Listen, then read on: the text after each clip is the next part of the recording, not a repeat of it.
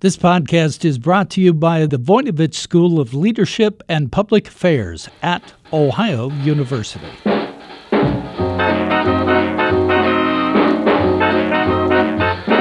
Hello, everyone. I'm Bev Jones, and this is Jazzed About Work, where we talk about everything that might have an impact on your career.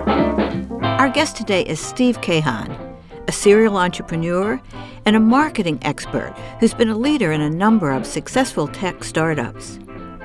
Steve is a guy who cares about young people, and he's given a lot of thought about how they can get their careers off to a strong start. He's also thought about how you can reboot your career if you're feeling stuck in an unsatisfying job. So Steve has written a book that's full of good advice. The full title is Be a Startup Superstar: Ignite Your Career Working at a Tech Startup. Today, Steve will share some helpful advice about startups and about some career basics for everyone.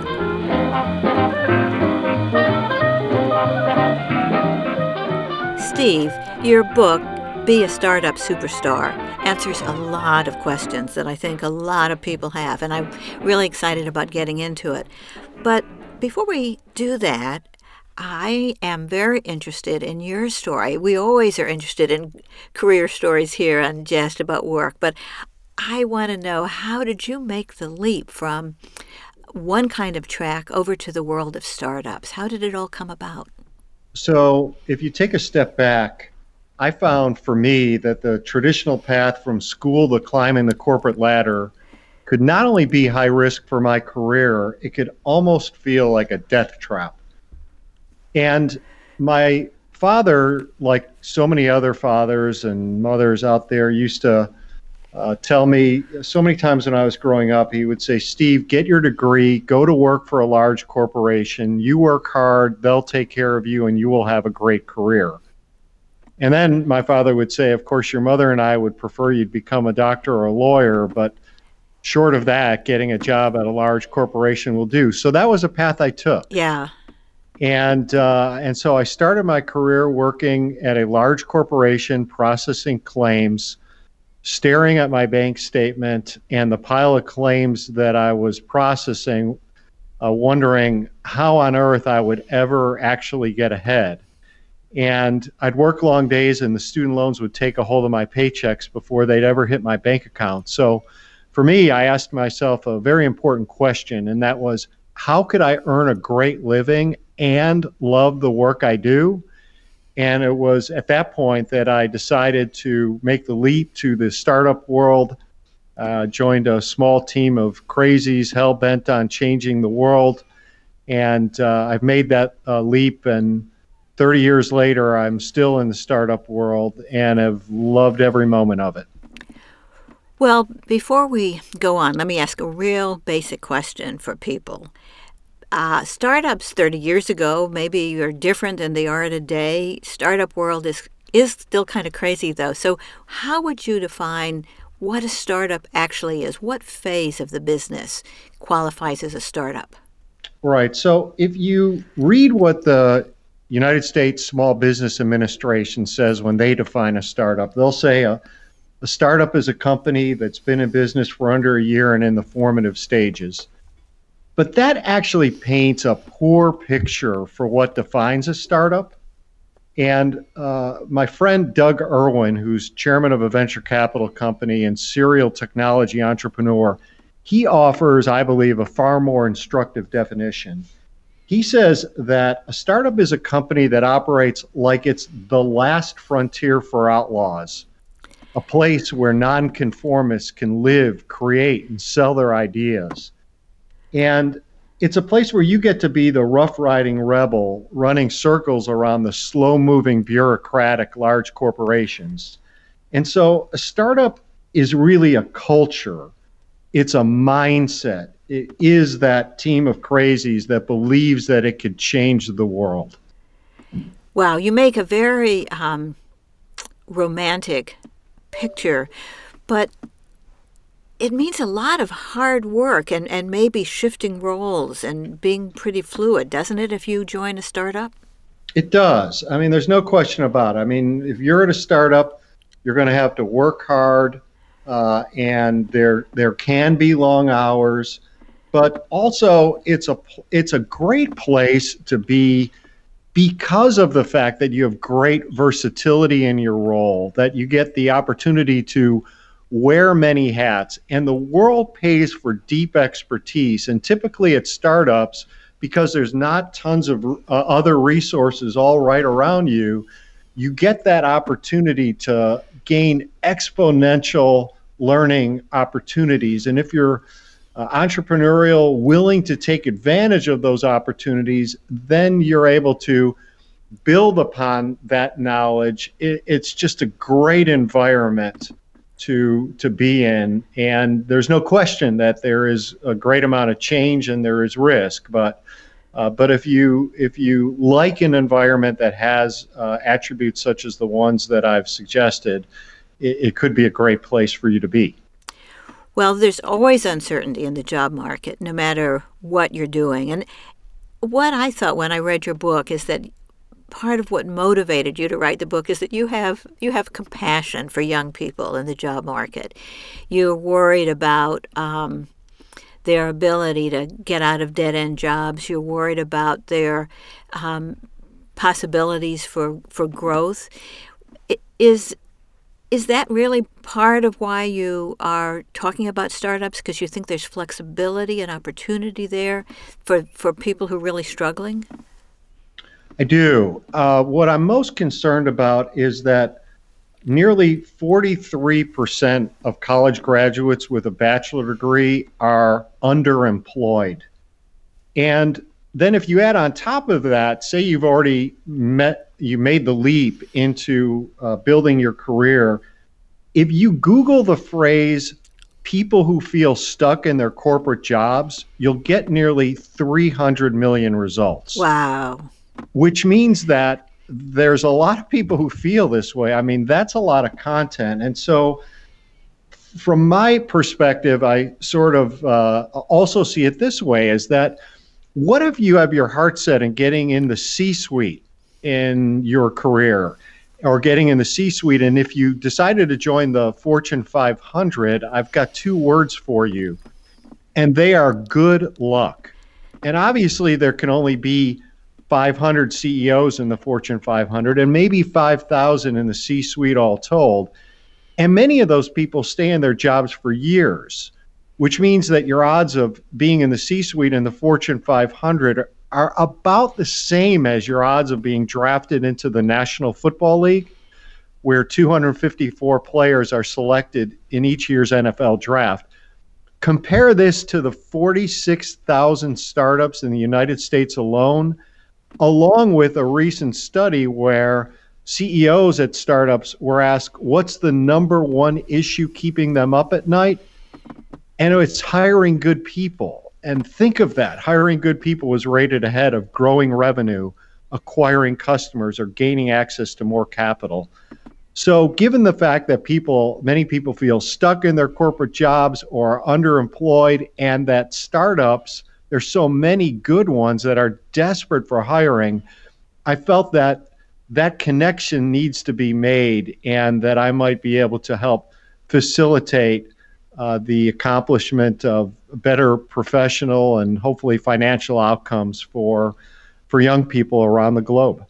Well, I know that we have many young professionals among our listeners, and so I bet I'm feeling excited for them as you talk about the startup culture and the startup opportunity. So let's say we have listeners out there who are ready to go based on what you've been saying. How do they get started looking for a startup, getting ready for it? So there are many ways that you could think about looking for these startups, but let me perhaps suggest two unconventional ways that listeners can go find some amazingly great jobs. So first, if you take a look at getting on Google and Googling the word accelerators or seed accelerators. These are application-only programs that provide capital, mentorship, and educational opportunities to the startups that they typically fund.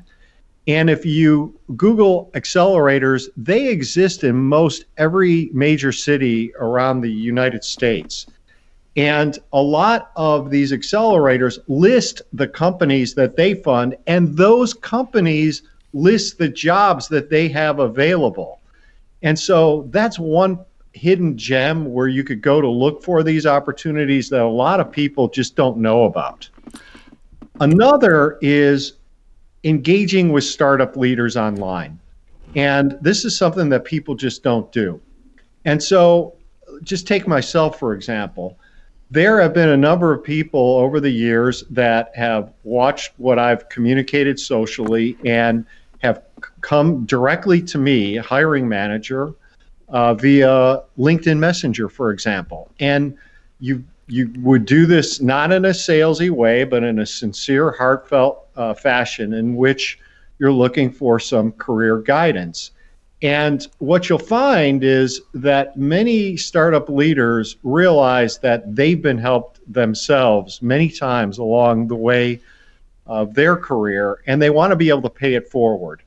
And don't be dissuaded if you don't have all the startup leaders engage with you because they're busy people, but a lot of these startup leaders actually will. And so going directly to those people and companies that you might want to be a part of and doing it, as I mentioned, in a sincere way might actually enable you to transition the conversation to you, which might then give you access to the great jobs that are within that company or within that executive's network. So two ways to find some great roles that people might not necessarily consider.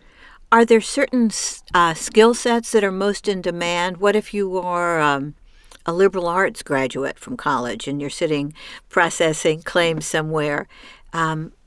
Should you be going back to school first, or how do you prepare yourself to make a case that you're a good possibility?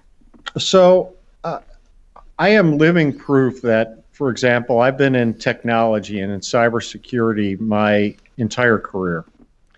And I couldn't code a line of code if my life depended on it, right? And so there are opportunities, great opportunities, whether it's in technology, biotech, or whatever it might be, for people who have a variety of backgrounds across all functional areas.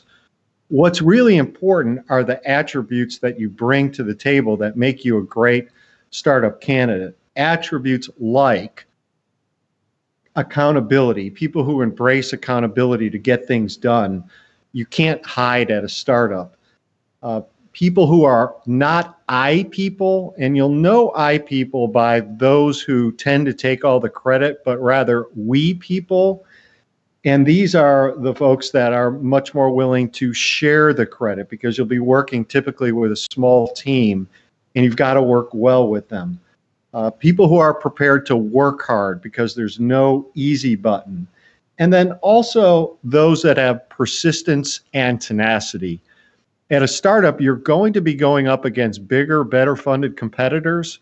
So you don't want to take small obstacles and turn them into great big mountains, but then also to have the tenacity to blow past those obstacles that will surely come up along the way.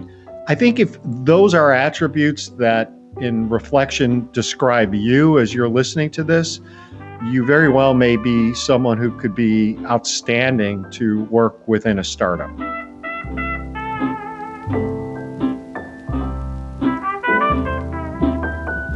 We'll be back with Bev after this brief message. Are you ready to make a difference in the world? The Voinovich School of Leadership and Public Affairs at Ohio University can give you the skills to do just that. The school offers a multidisciplinary approach where public policy, environmental studies, and entrepreneurship come together to educate tomorrow's leaders. Learn more about the Masters in Public Administration or Environmental Studies by visiting ohio.edu/Voinovich School.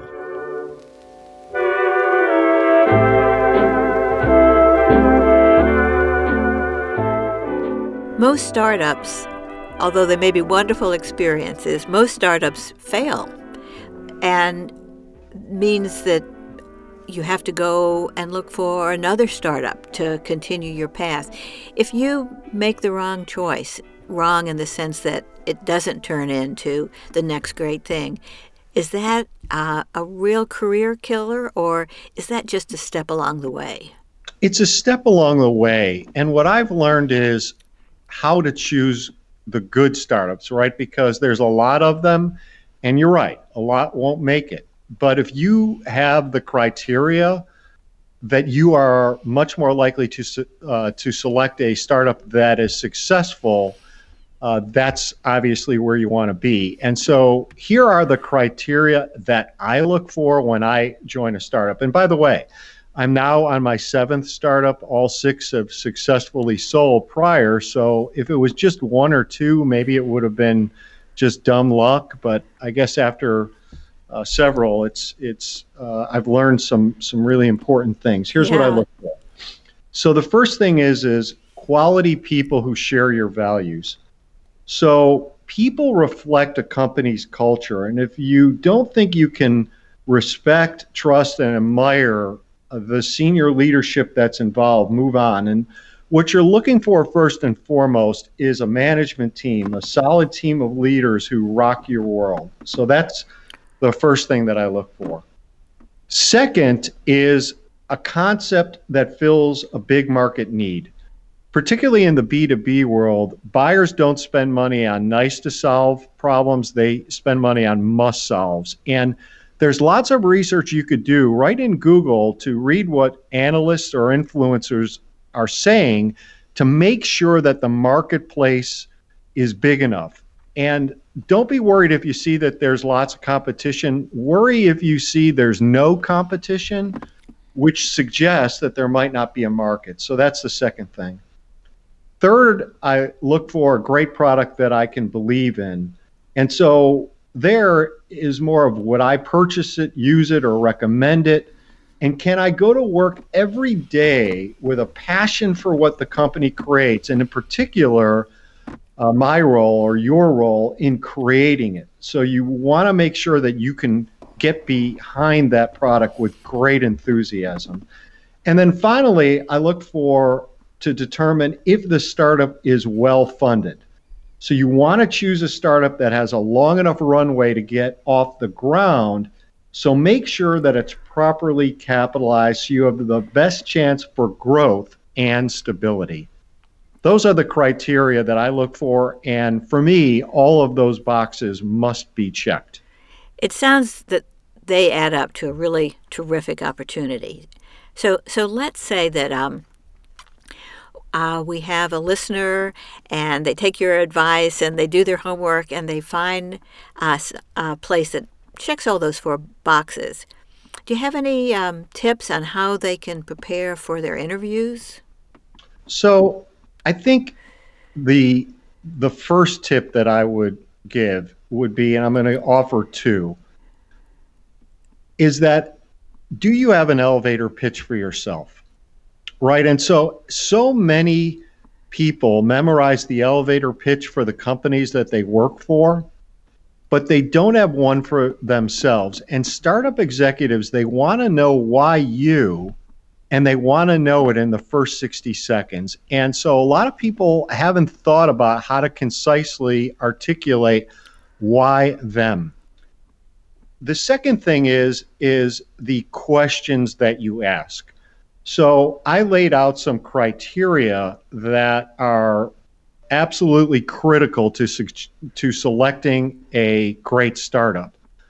But how do you actually determine the answers for those questions? And can you really learn about that startup, but ask smart questions that in fact actually differentiate yourself in the process because no one else is going to ask them? So these are the questions that I would recommend that you might consider asking, and this would be a good time to take out a pen or type these out. So why is now the time for your company to exist? What do you love about your team, and why are you the ones to solve this problem? Tell me about a paying customer. What was that journey, and what are the revenue expectations for that customer over the next year? What key milestones has your company achieved? How much has the company raised, and what's its runway?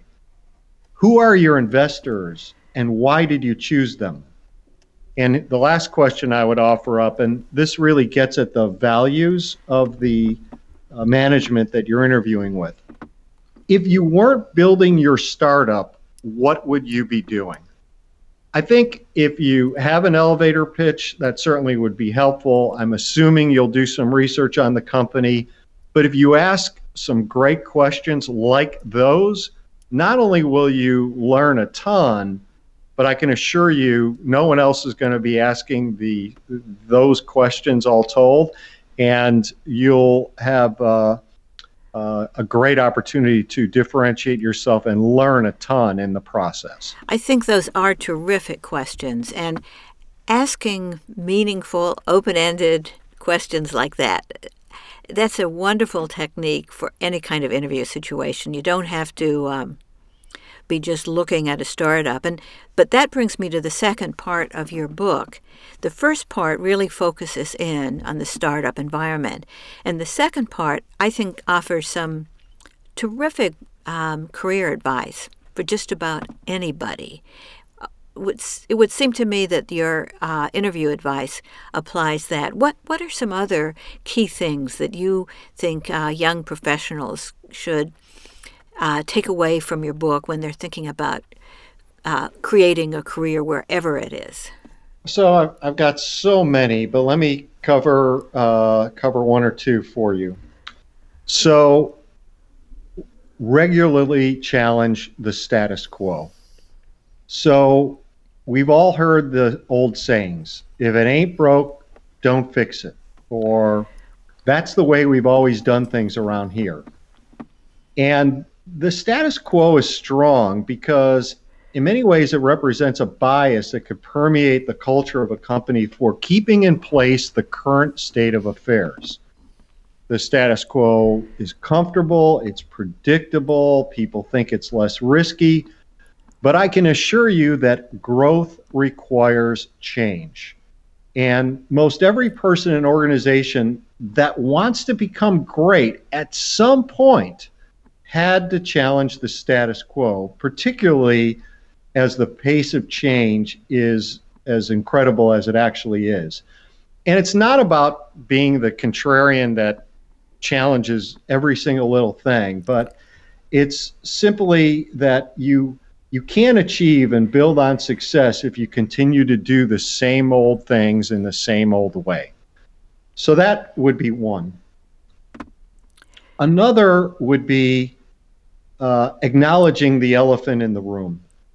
And here is that you will be in business meetings, and maybe you've already been in them, where things seem to be going great. You're getting stuff accomplished, and yet there's one big issue that is hanging over everyone like a cloud. And this is the issue that everyone is thinking about, but nobody wants to discuss. And so people tiptoe around it. And that's what's known as the elephant in the room. And it's an expression that refers to the big obvious challenge or problem that no one wants to bring up because it might be a little bit uncomfortable. And of course, it's less stressful to avoid those big problems. But unlike fine wine, in my experience, that these elephants don't get better over time, they rarely vanish. So if you see that there's an elephant in the room, and of course, make sure it's actually an elephant, address it head on.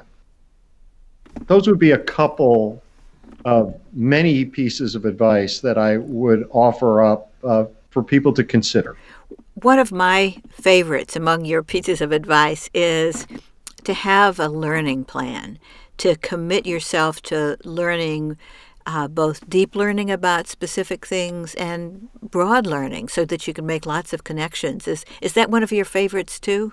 It is. I mean, when you think about learning, and this is it's just so important, is that organizations today, you might think that they have training plans that are in place and devised for you. And what will find, whether you're in a small startup, which for sure they won't, or a large corporation, which they might say that they do, but they don't, is that you've got to take accountability for your own learning and realize that it is constant learning.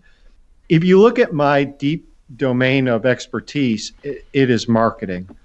And when I got started versus where marketing is today, it is completely changed. And it's even changed over the last few years. For example, in marketing today, it's all about the metrics. It is so financial and metrics related that in many ways you've got to really be outstanding at those topics. And that isn't how marketing always was. So first, you need to take charge of building your own learning plan. Certainly, people that you report to or mentors that you might have might help you to build that more roundly. But then committing to constant learning, particularly in the world that we live in today, is so important for you to stay at the top of your game and really be that A-plus player that you have the potential to be. I totally agree with you. I think that's great advice. And your book, it's full of great advice. The full title of the book is Be a Startup Superstar, Ignite Your Career Working at a Tech Startup. Before we close, Steve, is there anything else you want readers or listeners to know about your book? The book really goes much more into how to find and land a job at a great startup and what I call under 7 keys for the C-suite, 35 actions, attitudes, and behaviors that one should have to maximize success. It's a quick read. It's a lot of how-to implementable information. And so I hope that your listeners like it and that they contact me with any questions or comments that they might have. Thanks very much, and thanks for joining us today. Thank you for having me. Today we've been talking with Steve Kahan about how and why you might want to go after a job in a tech startup. This podcast is produced by WOUB Public Media. Adam Rich is our audio engineer, and I'm your host, Bev Jones, author of Think Like an Entrepreneur, Act Like a CEO. Today's career tip is that it's never a bad career move to keep learning and building expertise. It's important to have deep knowledge in at least one area and broad knowledge cutting across many fields. Thanks for joining us today. If you've enjoyed our show, please tell your friends.